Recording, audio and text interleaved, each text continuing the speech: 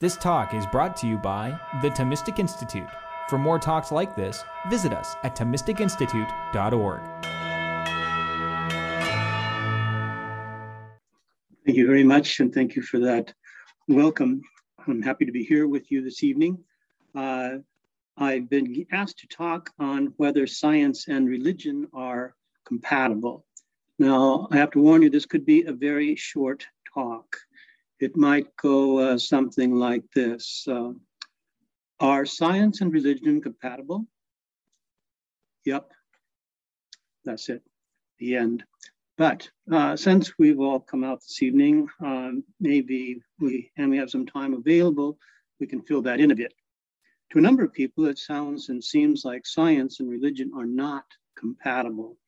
One of them is the American biologist Jerry Coyne.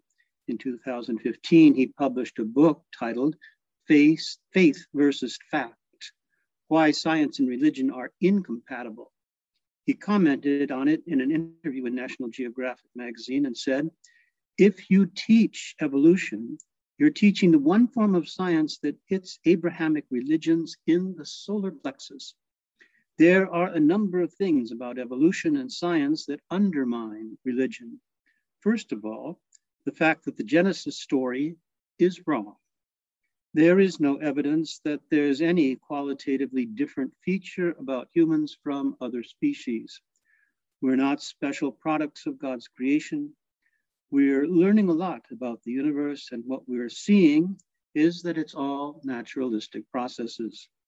We are creatures of physics made of molecules. Therefore, our thoughts and behaviors are also the result of molecular motions. One of the meanings of superstition in the Oxford English Dictionary is a belief that is unfounded or irrational. Since I see all religious belief as unfounded and irrational, I consider religion to be superstition. His words suggest that science and faith are not only incompatible, but openly hostile to each other, something like a punch in the solar plexus.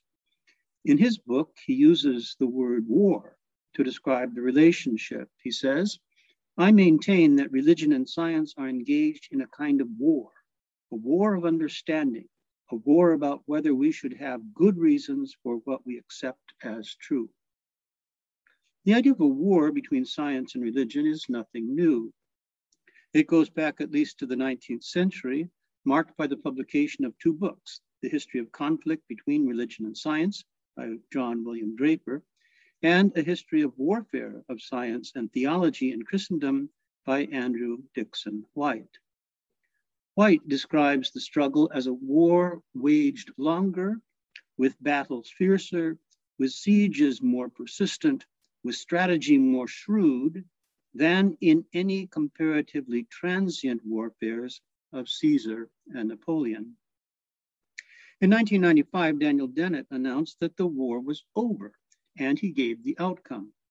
He wrote, "Science has won, and religion has lost. Darwin's idea has banished the book of Genesis to the limbo of quaint mythology." For others, however, the war continues as the new atheists continue to publish their books. Then there are some who say that there never was a war. The historian John Hedley Brooke writes, popular generalizations about the relationship between science and religion, whether couched in terms of war or peace, simply do not stand up to serious investigation. The theologian Joshua Moritz sums up this position in the title of his article, The War That Never Was, Exploding the Myth of the Historical Conflict Between Christianity and Science. What can we say about these issues? First, we should note that the question of the compatibility of religion and science is part of a larger issue regarding the relationship between faith and reason, and that debate has a long history. Down through the centuries, some have found ways to harmonize faith and reason, while others see only conflict. In the early church, some Christians employed Greek philosophy to express doctrinal teachings. In 325, for instance, the Council of Nicaea used philosophical notions such as person and essence to formulate the doctrine of the Trinity. The God who is Father, Son, and Holy Spirit is one essence and three persons. Not everyone was happy, however, with the marriage of faith and philosophy. One father of the church, Tertullian, was especially displeased. As he put it, what has Athens, that is the city of Greek learning, to do with Jerusalem, that is the city of faith? Tell me, what is the sense of this itch for idle speculation? What does it prove, this useless affectation of a fastidious curiosity? It was highly appropriate that Thales, the first Greek philosopher, while his eyes were roaming the heavens in astronomical observation, should have tumbled into a well. This mishap may well serve to illustrate the fate of all who occupy themselves with the stupidities of philosophy. Centuries later, the medieval Franciscan Jacopone da Toda shared the same sentiment when he lamented that Paris, the great medieval city of learning, has destroyed Assisi, the city of the simple faith of St. Francis. In whimsical verse, he made clear which side of the faith-reason debate he was on. He wrote, "Plato and Socrates may contend, and all the breath in their bodies spend, arguing without an end. But what's it all to me? Only a pure and simple mind, straight to heaven its way doth find, greets the king, while far behind lags the world's philosophy." The 19th century philosopher Auguste Comte argued that reason has gradually replaced faith as humans develop from the theological stage of society, where humans invent gods and priests are the rulers, to the metaphysical stage, where the gods are replaced by abstract concepts as principles of explanation, to the positive stage, where empirical science provides true explanations established by scientific method.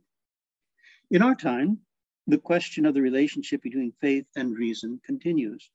Today, atheistic scientists often present themselves as representatives of reason, while entrenched fundamentalists are taken as defenders of the faith. To understand the dynamics of the conflict, we need to know something more about the relation between faith and reason.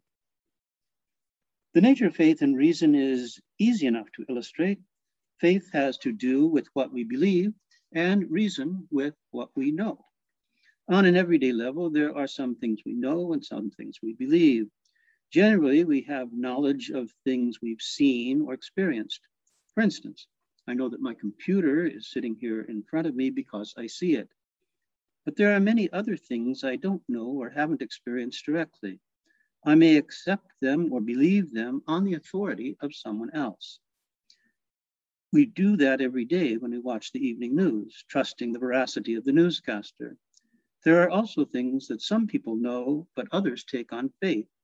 If you're a physicist, for instance, you may know that E equals mc squared. You've done the math, figured out why this is the case. But if you're an English major, you probably just take it on faith. There are some things, however, that lie utterly beyond our grasp, at least in this life. I think of the statements we recite in the Creed. I believe in one God, the Father Almighty. I believe in one Lord, Jesus Christ, who was incarnate of the Virgin Mary, suffered death and rose on the third day.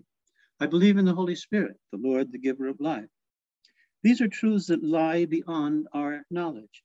We accept them on faith, and that's a reasonable thing to do.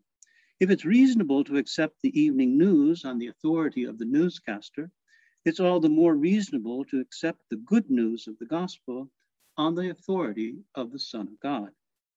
As Jesus says, "For this I was born, and for this I came into the world, to testify to the truth. Everyone who belongs to the truth listens to my voice."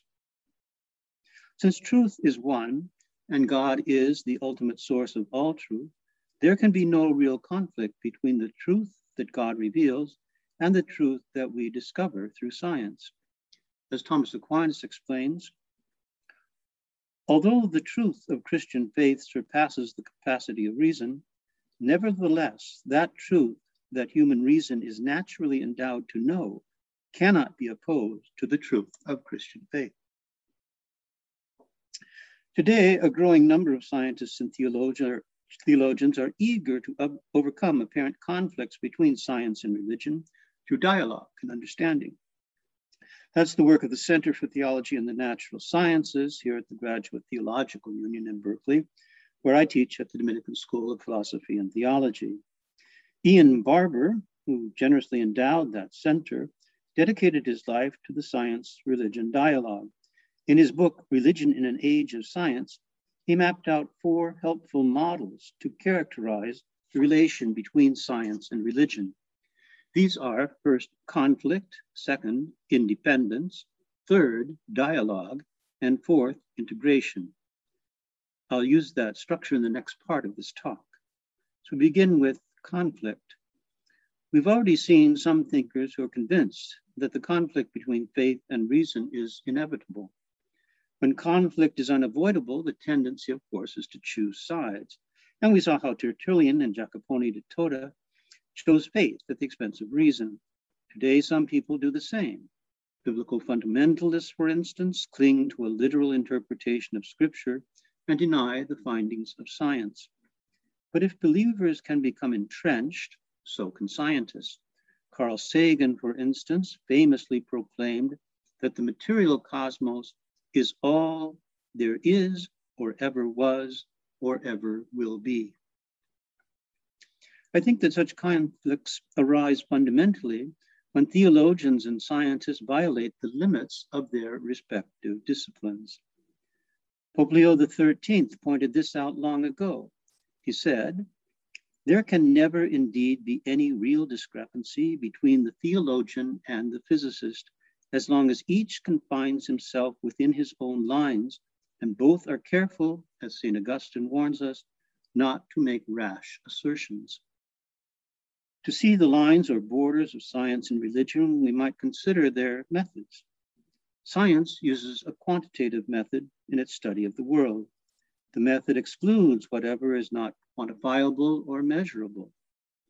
We might say it involves a methodological naturalism. The rigorous employment of that method has led to all the advances in science, technology, and medicine that we've witnessed in the last few centuries. The very success of that method, however, led some to proclaim that science provides not just an effective method for studying the world, but the only possible method for such study, as they assumed reality itself is essentially quantitative. Through this assumption, they transformed the methodological naturalism of science into what we might call a metaphysical naturalism, a claim that reality itself is quantifiable, and what is not quantifiable is not part of reality. It's important to notice, however, that this claim itself is not a scientific conclusion, since science could never establish it. The claim belongs rather to the unfounded ideology known as scientism. Since that ideology embraces metaphysical materialism and naturalism, it must contradict any religion that affirms the existence of a spiritual or supernatural reality beyond the limits of science. I think much of the commonly called the conflict between religion and science is actually a conflict between religion and scientism. Looking back at the quotation I used at the beginning of the talk, it seems to me that Jerry Coyne may be suffering from scientism. He says, "We're learning a lot about the universe, and what we are seeing is that it's all a naturalistic process. Of course, if your only method for looking at the universe is the naturalistic method of science, it's not surprising that all you find are naturalistic processes." Coyne calls religion's belief unfounded and irrational, but again, if your only standard for a founded and rational truth is the empirical method of science, whatever lies beyond that method will appear unfounded and irrational.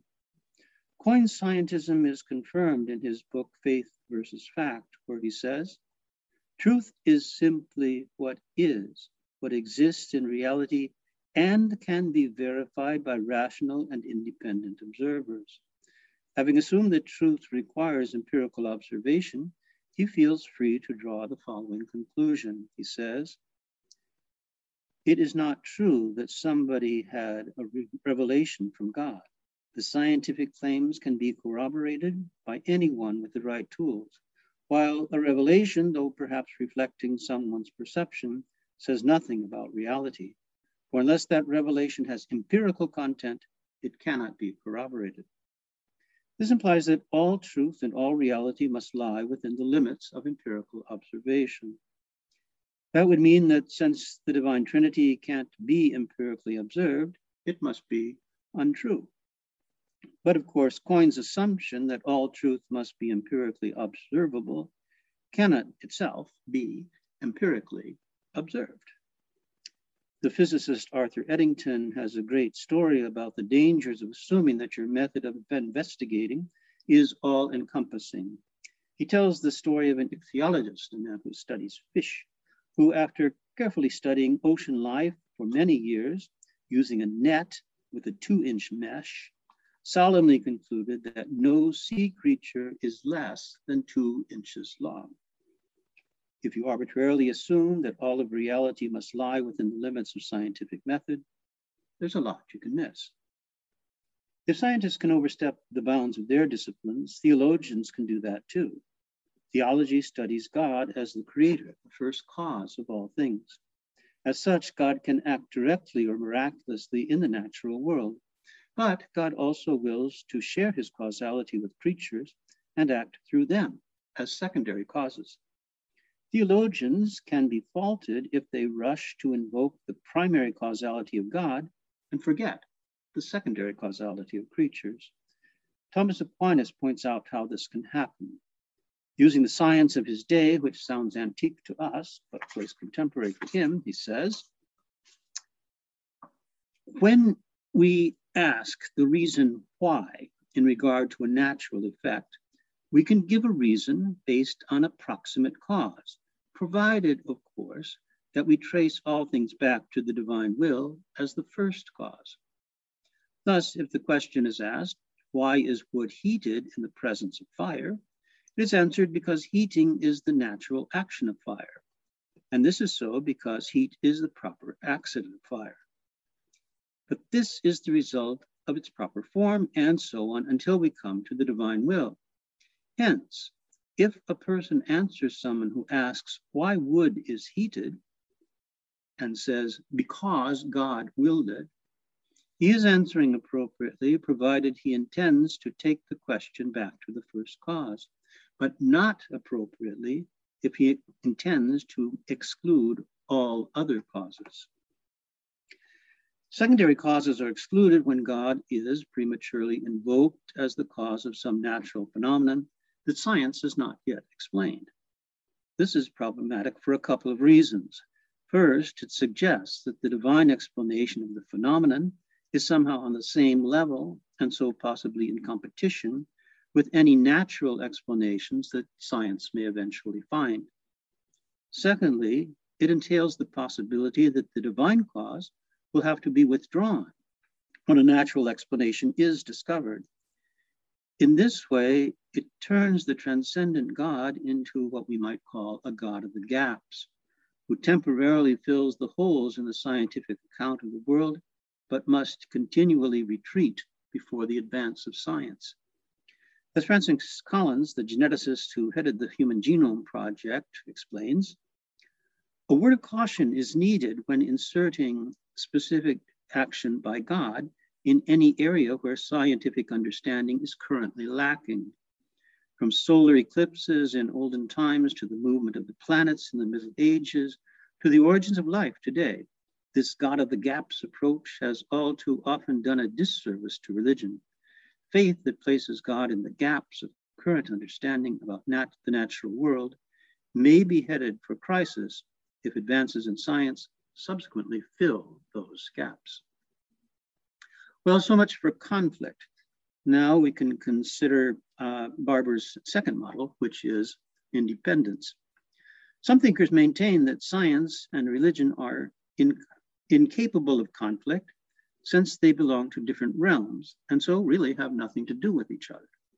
Just as giraffes never get into fights with sea slugs, so science never fights with religion, since they basically belong to different realms.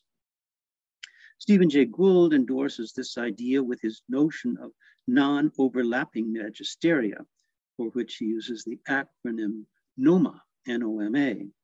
Science and religion have distinct magisteria, or areas of inquiry, that don't overlap. Science belongs to the objective world of fact, while religion belongs to the subjective world of value or meaning. The theologian Rudolf Bultmann seems to subscribe to this approach in his method of scriptural interpretation. He thought that science explains the facts of what happens in the world in a way that left no room for God's action. Whenever scripture appears to speak of some objective action of God, such as the creation of the world or maybe the parting of the Red Sea, it is using mythological language that has to be interpreted or demythologized if we're to understand its real meaning. It must be translated into subjective statements about our human hopes and fears and experiences and feelings. So, for instance, the statement that God created the world really means only that we feel a sense of dependence on God.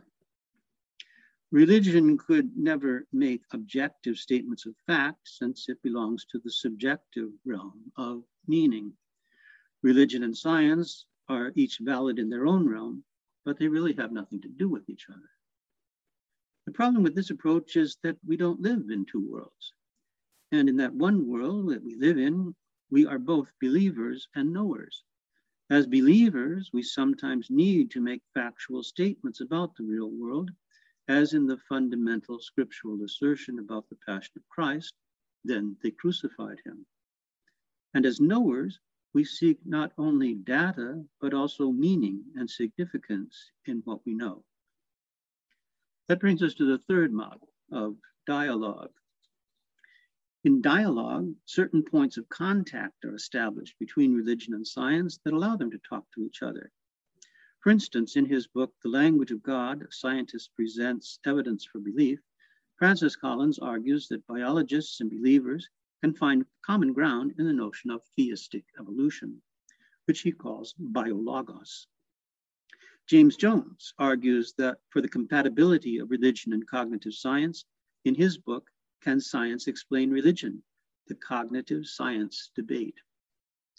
And Arno Penzias, one of the discoverers of the background radiation left over from the Big Bang, thinks that the very discoveries of science lead it closer to religion. He writes, astronomy leads us to a unique event, a universe which was created out of nothing, one with the very delicate balance needed to provide exactly the conditions required to permit life, and one which has an underlying, we might say, supernatural plan.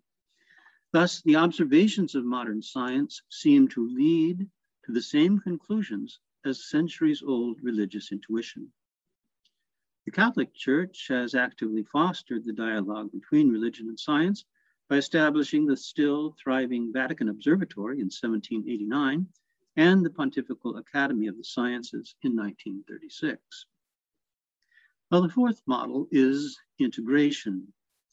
Since faith and reason use the same language to describe the same world, they must in some ways overlap. And so the conclusions of one may have consequences for the other. So for example, when Isaac Newton and William Paley saw scientific evidence for design in nature, they considered it legitimate to use that evidence to speak of God. And when the Big Bang Theory offered scientific evidence that the universe had a beginning, Pope Pius XII thought it appropriate to point out a consonance between this scientific theory and the Christian doctrine of creation. Conversely, as evidence mounted in favor of the theory of biological evolution, it seemed appropriate to reconsider some traditional interpretations of the creation story in Genesis. The integration of faith and reason presents us with the challenge of determining when the tenets of faith should be modified in accordance with the findings of reason, and when reason should be directed by faith. It's a difficult question. So for guidance, I suggest we turn to that master of difficult questions, St. Thomas Aquinas.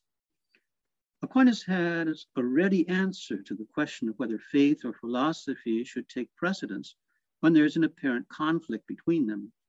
We might call it his little old lady argument. After pointing out the different opinions of ancient philosophers on whether or not the human being has an immortal soul, he asks, but what little old lady, in Latin word vetula, what little old lady is there today who does not know that the soul is immortal? Faith can do much more than philosophy. So if philosophy is contrary to faith, Aquinas says, it is not to be accepted.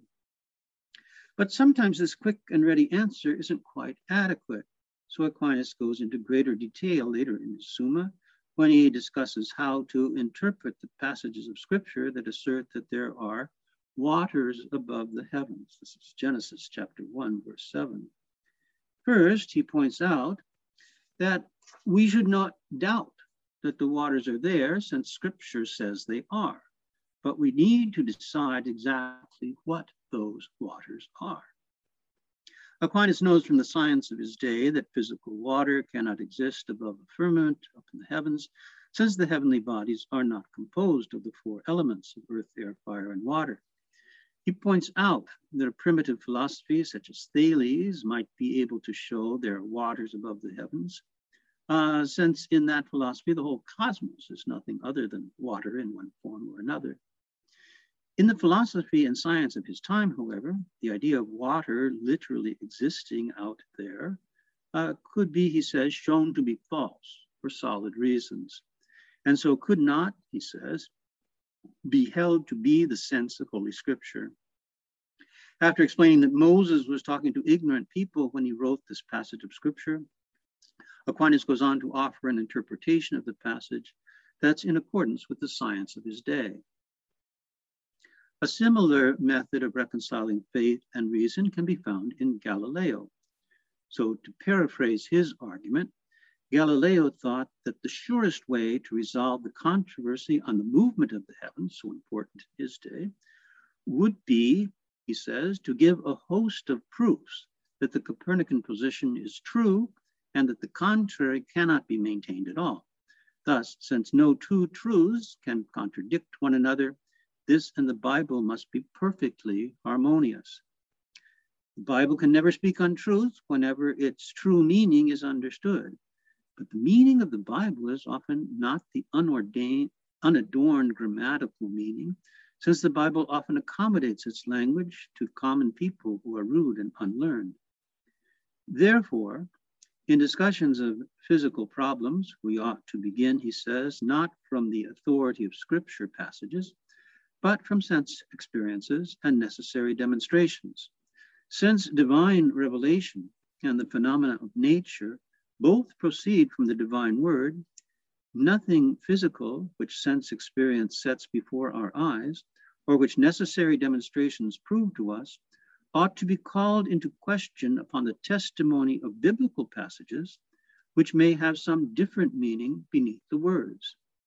After all, he points out, quoting Cardinal Baronius, the intention of the Holy Spirit is to teach us how one goes to heaven, not how the heavens go.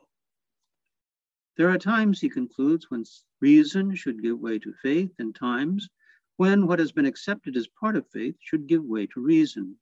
He says, from the above words, I may deduce this doctrine, that in the books of the sages of the world, there are contained some physical truths which are soundly demonstrated, and others that are merely stated.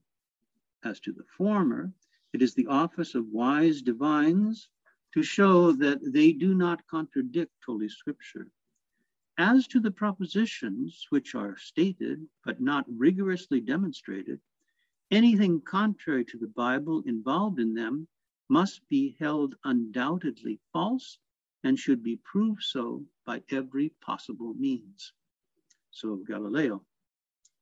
G.K. Chesterton concurs with the reasoning of Aquinas, and so also implicitly with Galileo, and formulates his argument in his usual pithy way. He says, in the matter of the inspiration of Scripture, Aquinas fixed first on the obvious fact which was forgotten by 4 furious centuries of sectarian battle, that the meaning of Scripture is very far from self-evident, and that we must often interpret it in the light of other truths.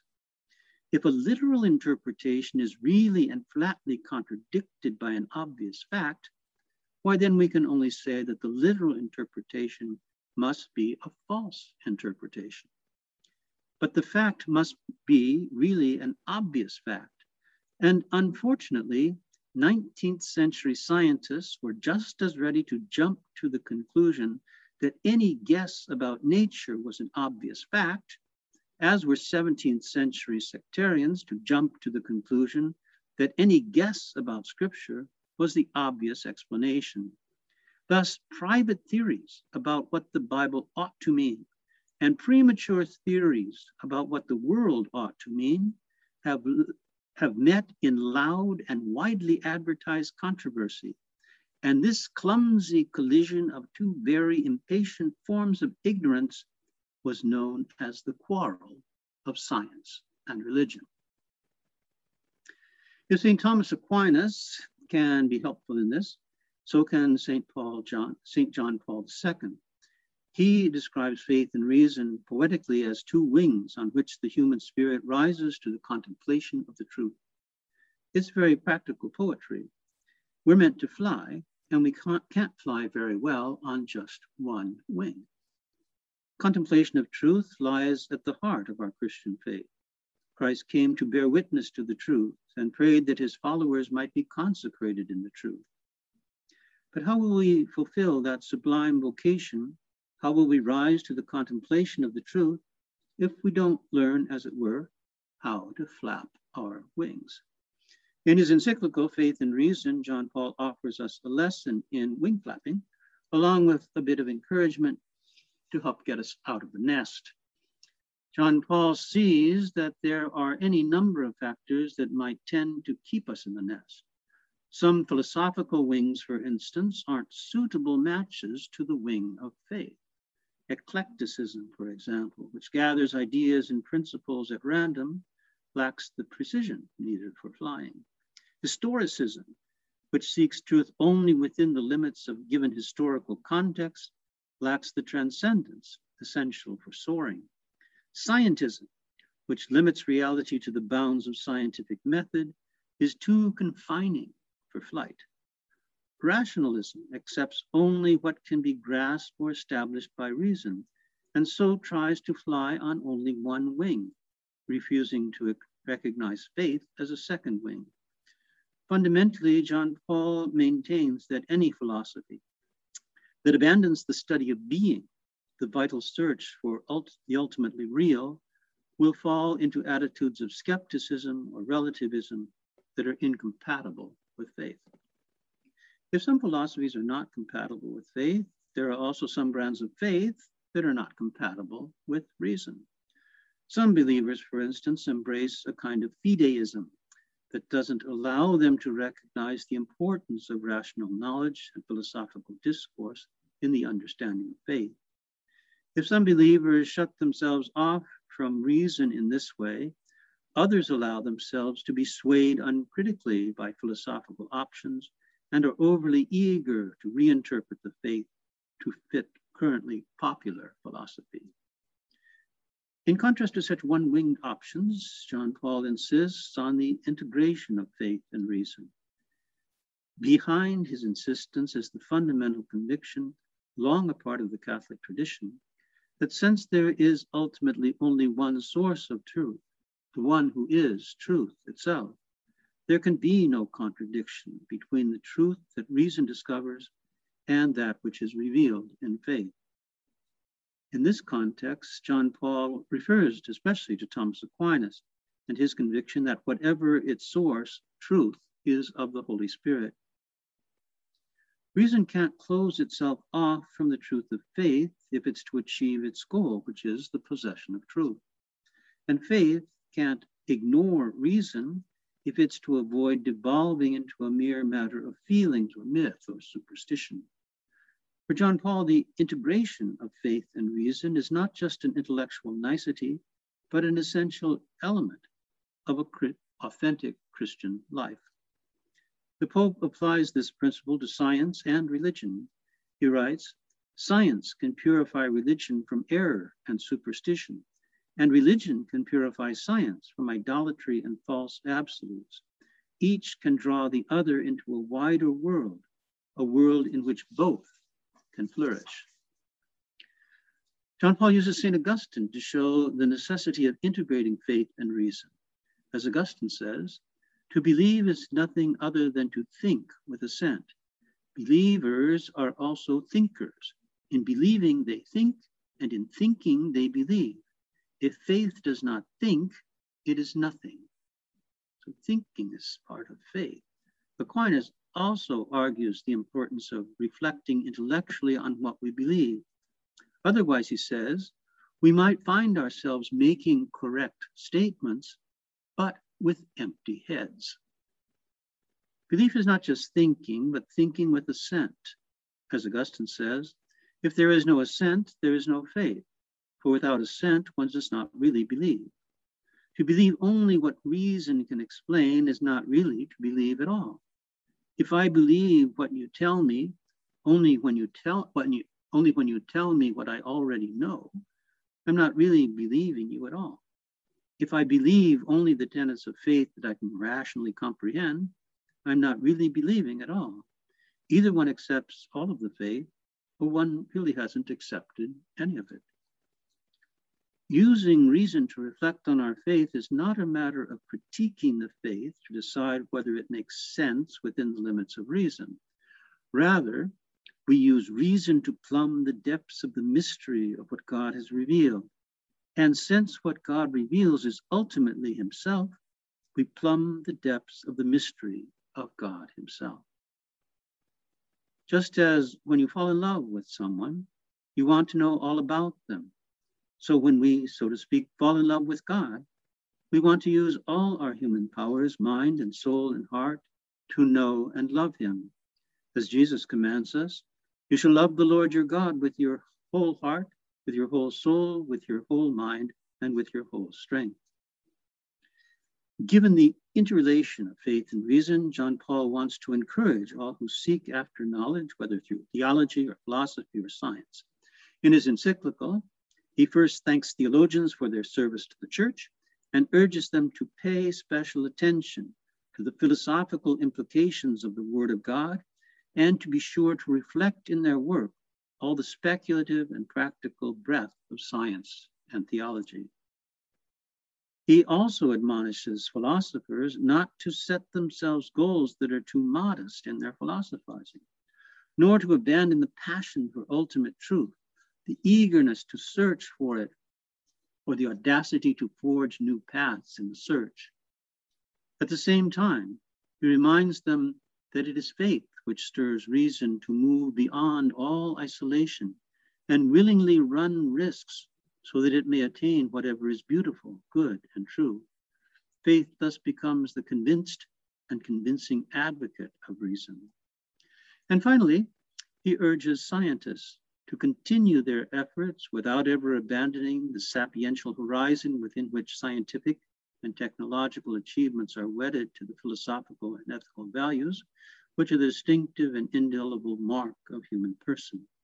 He reminds them that the search for truth, even when it concerns a finite reality of the world of human beings, is never ending, but always points beyond to something higher than the immediate object of study, to the questions which give access to mystery.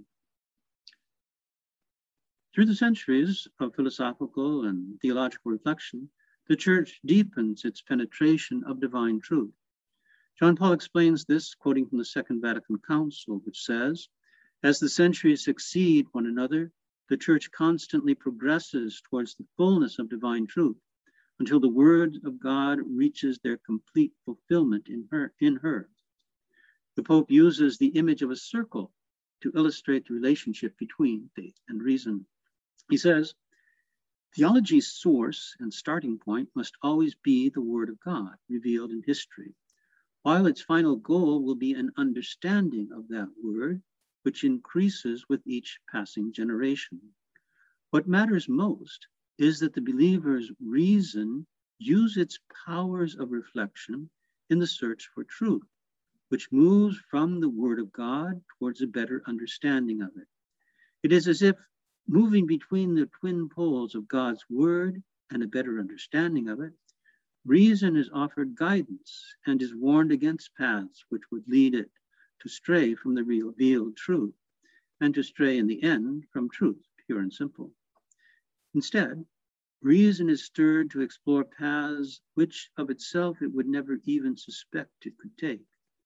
This circular relationship with the Word of God leaves philosophy enriched because reason discovers new and unexpected horizons.